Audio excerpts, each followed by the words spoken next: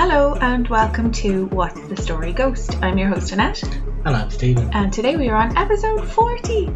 Way! Today we are going to discuss the Flannan Isles Lighthouse Keepers. Have you ever heard the story? No. We crack on? Crackety crack.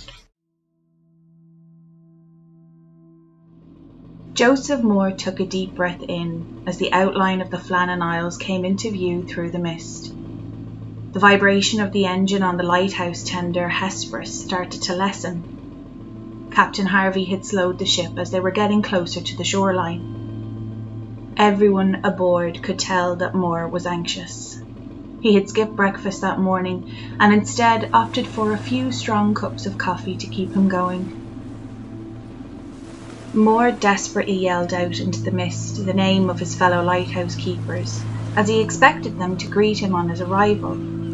But the only reply came from the gulls and petrels shrieking in the skies above the tiny, lonely island in the Outer Hebrides.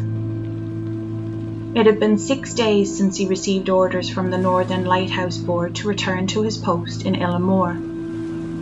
But Moore had been delayed making that journey due to poor weather conditions, preventing them from sailing until that very morning. Moore's heart was racing, while his mind did him no favours replaying the stories he had heard of. The locals warned it was a bad idea to build a lighthouse on Flannan Isle. The Isles were said to have a mysterious kind of power. It had the most profound effect on the sheep that were ferried there. Sheep that grazed on Flannan grass were said to be blessed with twins or even recover from illness. But even though the isle had a bothy for shelter, none of the shepherds would stay overnight. There was talk of fairies now being the only inhabitants on the Flannan Isles. The locals' warnings were not taken seriously, and in December 1899 the lighthouse was built and lit for the first time. 4 lighthouse keepers were assigned to the lighthouse. Each man would work a staggered rotation of 6 weeks on and 2 weeks off. 3 men worked the lighthouse while the 4th took his 2 weeks off, and they rotated accordingly. The rotation seemed to work fine, albeit hard to be away from family. That is until 10 days before Christmas in 1900. Only 1 year into operation, the lighthouse's 140,000 candle power light went dark. Around midnight on the 15th of December, the SS Archtour, a cargo ship sailing from Philadelphia, passed close to Illamore. The captain noticed that the lighthouse was dark. He reported this upon docking in Leith near Edinburgh 3 days later. Although the lighthouse going dark was definitely cause for alarm, there was little that could be done due to extremely harsh weather. By sheer chance, Moore had been off the previous duty rota and was able to spend Christmas with his children. His feelings had gone from looking forward to seeing his colleagues and wishing them the usual holiday greetings to an unshakable feeling in the pit of his stomach that something had gone terribly wrong. There was no response from anyone in the lighthouse, even after the captain sounded the steamer's horn and sent up a distress flare. Once they were close to port, Captain Harvey asked Moore to go ashore and investigate.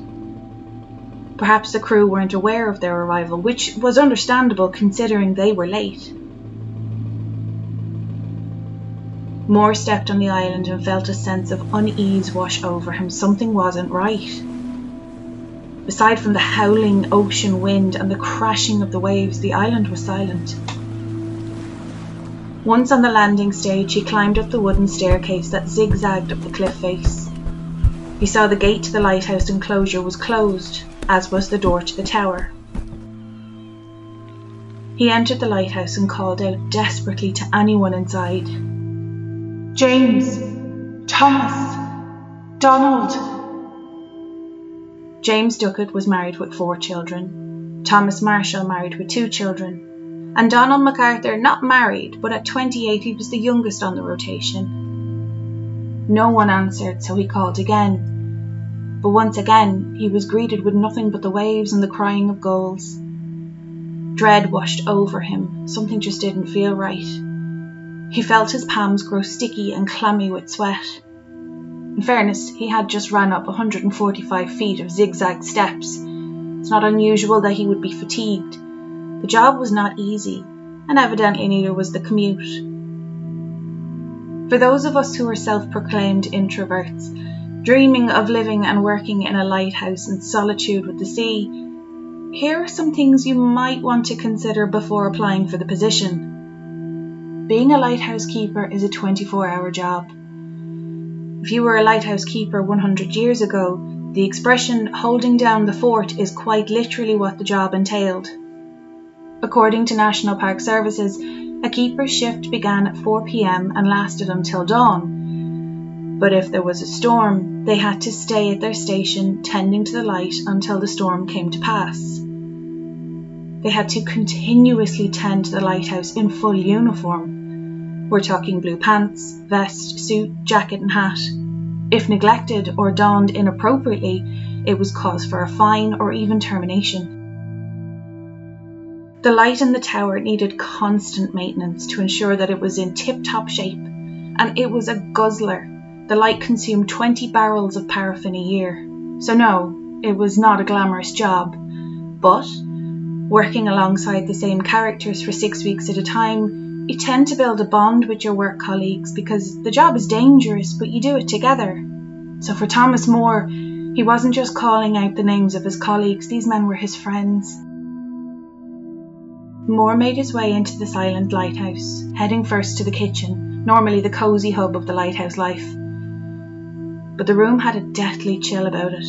The ashes in the grate were cold. The main clock on the wall had just stopped. The table still had the remnants of supper on plates, cold meat, pickles and potatoes. A kitchen chair lay on its side. Had it been knocked over during a scuffle, or had someone bolted from the table in a hurry and knocked it? The only sign of life was the keeper's canary, half starving on its perch. Moore also noticed that 2 of the 3 oil coats were missing from their pegs at the entrance. These coats were not for the comfort, they were for the hazards of the job. It's fair to say it would be madness to go out without them. So why would one of the men exit the lighthouse and leave his behind? Did all 3 men leave the lighthouse at the same time? That would have been a huge breach of protocol. Even when the men had to collect a delivery of provisions, only 2 men could go, leaving 1 to man the lighthouse at all times. So Moore could not understand where the 3 men were. Confused and disturbed, Moore returned to Captain Harvey and relayed what he saw. Harvey sent out a search party, but as the day drew to a close, no one could find the missing men or any sign of their whereabouts. So 4 men, including Moore, stayed on the island to operate the lighthouse while everyone else left. There was an investigation conducted on the rest of the island, and the iron railing at the west landing was found to be twisted completely out of shape. The iron railway that ran alongside the path used to bring provisions up the nearly 150-foot cliff face was also pulled from the concrete. A storm was the cause of the damage, according to investigators. It was believed at the time that a terrible accident had killed the lighthouse keepers. The investigation yielded little comfort to the wives and children of those men, I imagine. Interestingly, the logbook contained some intriguing entries. Thomas Marshall had stated December 12th, gale north by northwest, sea lashed to fury, never seen such a storm, waves very high, tearing at lighthouse, everything ship-shape, James Duckett irritable.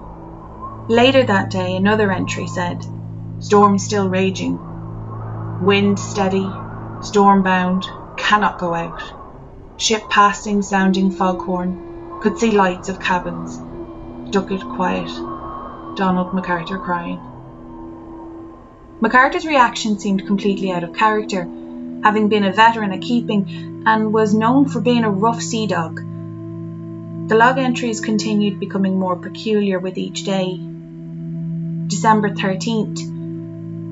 Storm continued through night. Wind shifted west by north. Duckett quiet, MacArthur praying. Later on the 13th. Noon, grey daylight. Me, Duckett and MacArthur prayed. December 14th. no log entry was made. The final entry was supposedly chalked on a piece of slate, which would normally have been transferred to the logbook at a later time, so not unusual. December 15th, 1 p.m. Storm ended.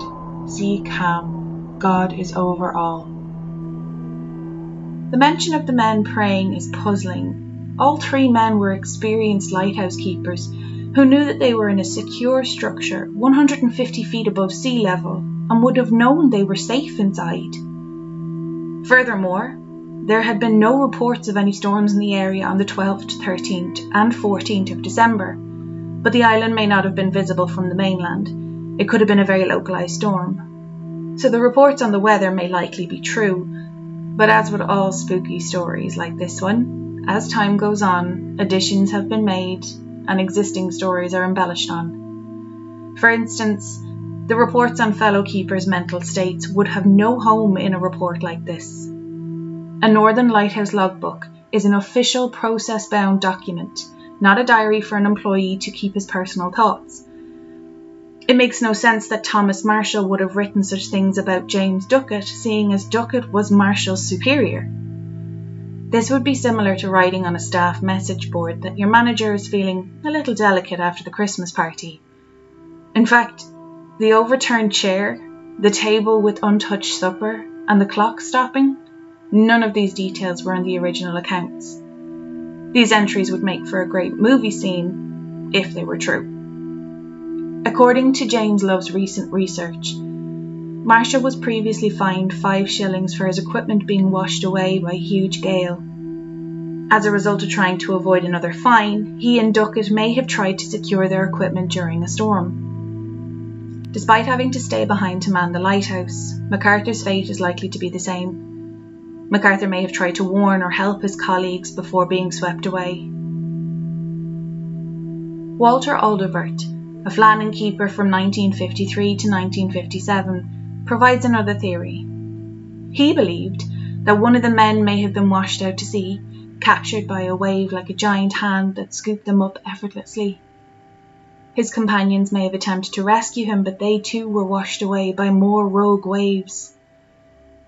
There's also a proposal based on the psychology of the keepers. MacArthur was reportedly volatile. This may have led to a fight breaking out near the cliff edge by the west landing that killed all three. Alternatively, one may have gone insane, murdered the other two, thrown their bodies off the cliffside, and then given himself to the sea to be judged by Poseidon. However, it is worth noting that their bodies were never recovered.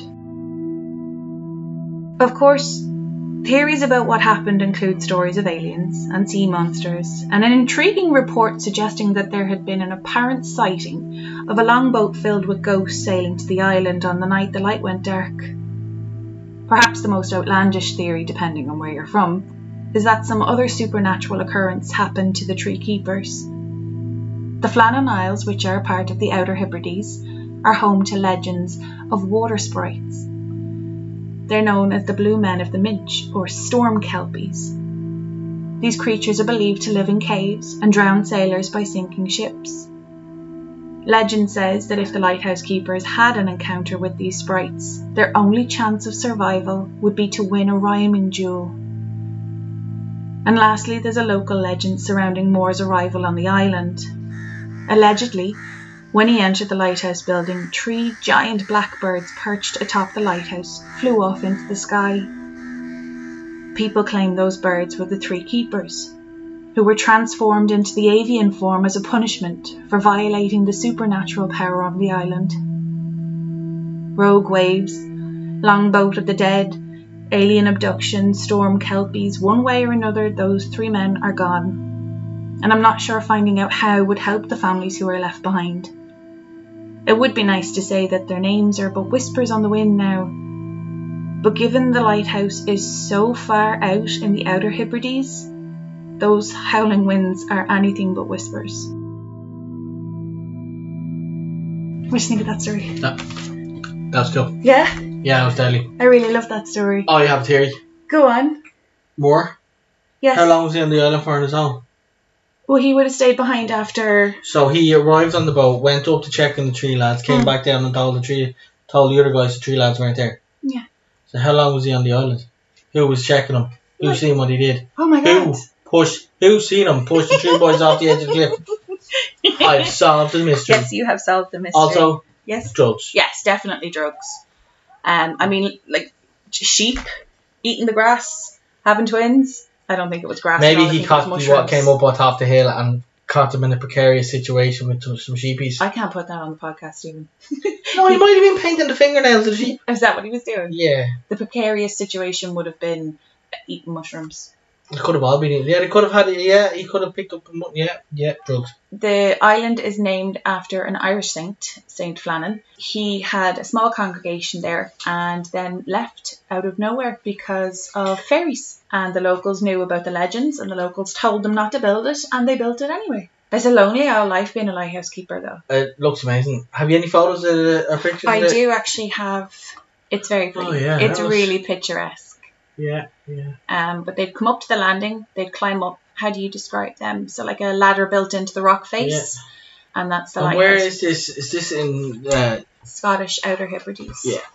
So think of the northernmost point of Scotland and go north, south, east, west. Okay. And it's out in the middle of nowhere. There are some jagged parts of the cliff that come out in a point, but they nearly go into a cave, if that makes sense. So there's 2 points.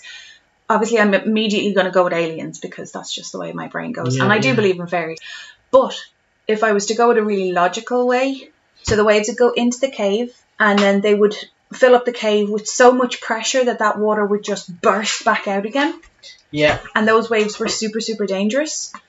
So I think what happened was MacArthur was man in the lighthouse and he saw that the 2 guys were going down to fix gear that was loose and they didn't want to get fined for losing their gear again, and he saw a rogue wave coming because you can obviously see from swimming and stuff you can kind of see where there's rip tides and stuff like that.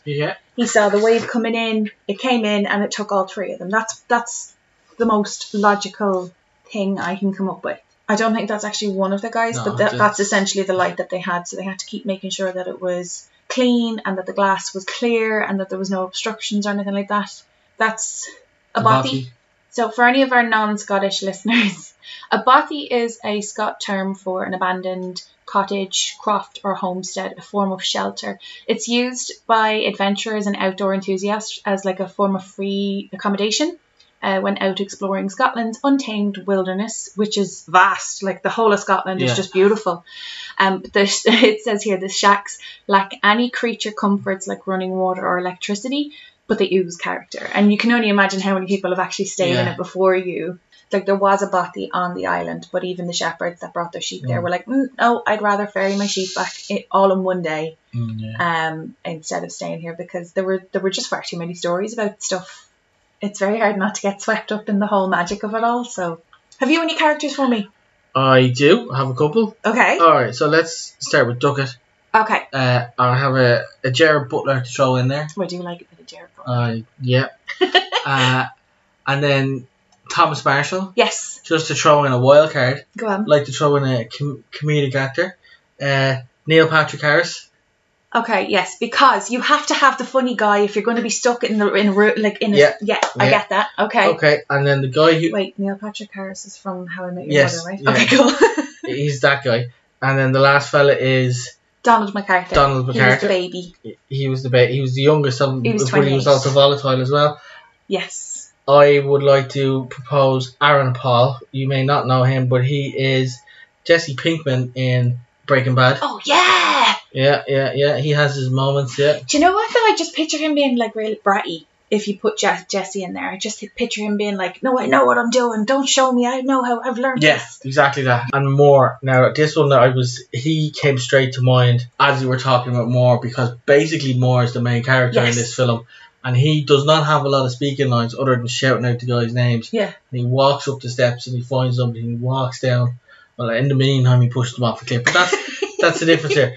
But this particular character is, and I've been watching Better Call Saul a lot recently, but Jonathan Banks plays Mike Ehrmantraut, and he is also Mike Ehrmantraut in Breaking Bad as well. It just is, he's so much facial expressions. You can see everything in his eyes, but you can see that he wants to be good and he's trying to be good, but he knows he has to do his job. The job, Yeah. which is not good. No. But he's good at not being good. Yeah, but he's very good at not being good. And that's all I have. That's more characters than normal. Kathy Bates is fucking Kathy now. She's James Duckett's wife. Yeah, cool. There you go. She looks like she has 4 kids. She's running the house while he's gone, and I don't know how many kids Kathy. We should get to know things about Kathy Bates. we should really get to know Kathy Bates. Kathy Bates, if you're listening, give us a quick call. Would you like to know the rabbit hole I fell down this week? Go on. It's actually very relevant to the episode because I got really intrigued because obviously hold on. You're giving me a rabbit hole that's relevant. You go off on tangents. This is weird. No, this is relevant, I promise. That's what I mean. Oh, okay. Because as a self-proclaimed introvert, I was like, oh, I'd love to. And then I was like, no. I'm terrified of open water. Despite having done Face My Fear swim in Killary. It's not for me, no thank you. But the idea of working in a beautiful building is just lovely. So, I did a bit of research on lighthouses and I found that the first known lighthouse belonged to the pharaohs of Alexandria in Egypt. That lighthouse was one of the 7 wonders of the ancient world. Oh, nice. I thought that was pretty cool. The oldest existing lighthouse in the world is in Spain. It's called La Coruna. Yeah. Please forgive me if I've said that wrong. That was constructed in 20 BC. So that's like super, super, super old. The first lighthouse in America was in Boston on Little Brewster Island. It was built in 1716. The oldest existing lighthouse in America, as in it's never been rebuilt, it is still standing, is in Sandy Hook in NJ. Is that New Jersey? New Jersey. That was built in 1764. The newest shoreside lighthouse, and definitely by far the coolest, and if you want to work in one, this is the one you want to work in, is in Sullivan's Island in Charleston. It's a triangle-shaped lighthouse, which I think is amazing, and it is the only lighthouse equipped with an elevator. Cool. The tallest lighthouse tower is in Cape Hatteras. That's 196 feet. I didn't convert it into meters. Can you do that real quick off the top of your head? No, that's not my No, head. that's okay. That was built in 1872. The first American-built West Coast lighthouse was Alcatraz. The Rock. I know, I thought that was really cool. Lighthouse keeping was one of the first US government jobs available to women in the 19th century. Cool. I thought that was pretty cool. But that was the rabbit hole I fell down. That's a good rabbit hole. It was very relevant, but I actually I was fascinated because I think the people that work in these kind of jobs are super, super brave. Those and like crab fishing and, oil rigs. I just think you're all mad. Anything to do with the ocean. I'm like, okay, no, thank you. You should not go to Australia. It is the land of no. I don't know how people survive. Not even like, oh, it's the outback and like all the animals and stuff. Like some of the temperatures get up to like 115, which I think is like over 40. I can't know. We finish it there? I think we're good, yeah? So thank you so much for listening to today's episode. If you have any questions or queries regarding today's or any other episode, please feel free to DM us on our Instagram. It's What's the Story Ghost. And if you have any personal stories you would like to share or recommendations, you can email us on at what'sthestoryghost@gmail.com. And those were all my words. Say your words. I did say my words. I forgot to say that. You do your thing. Exit jingle? Exit jingle. If anybody happens to know this little jingle, feel free to DM us. Oh, yeah,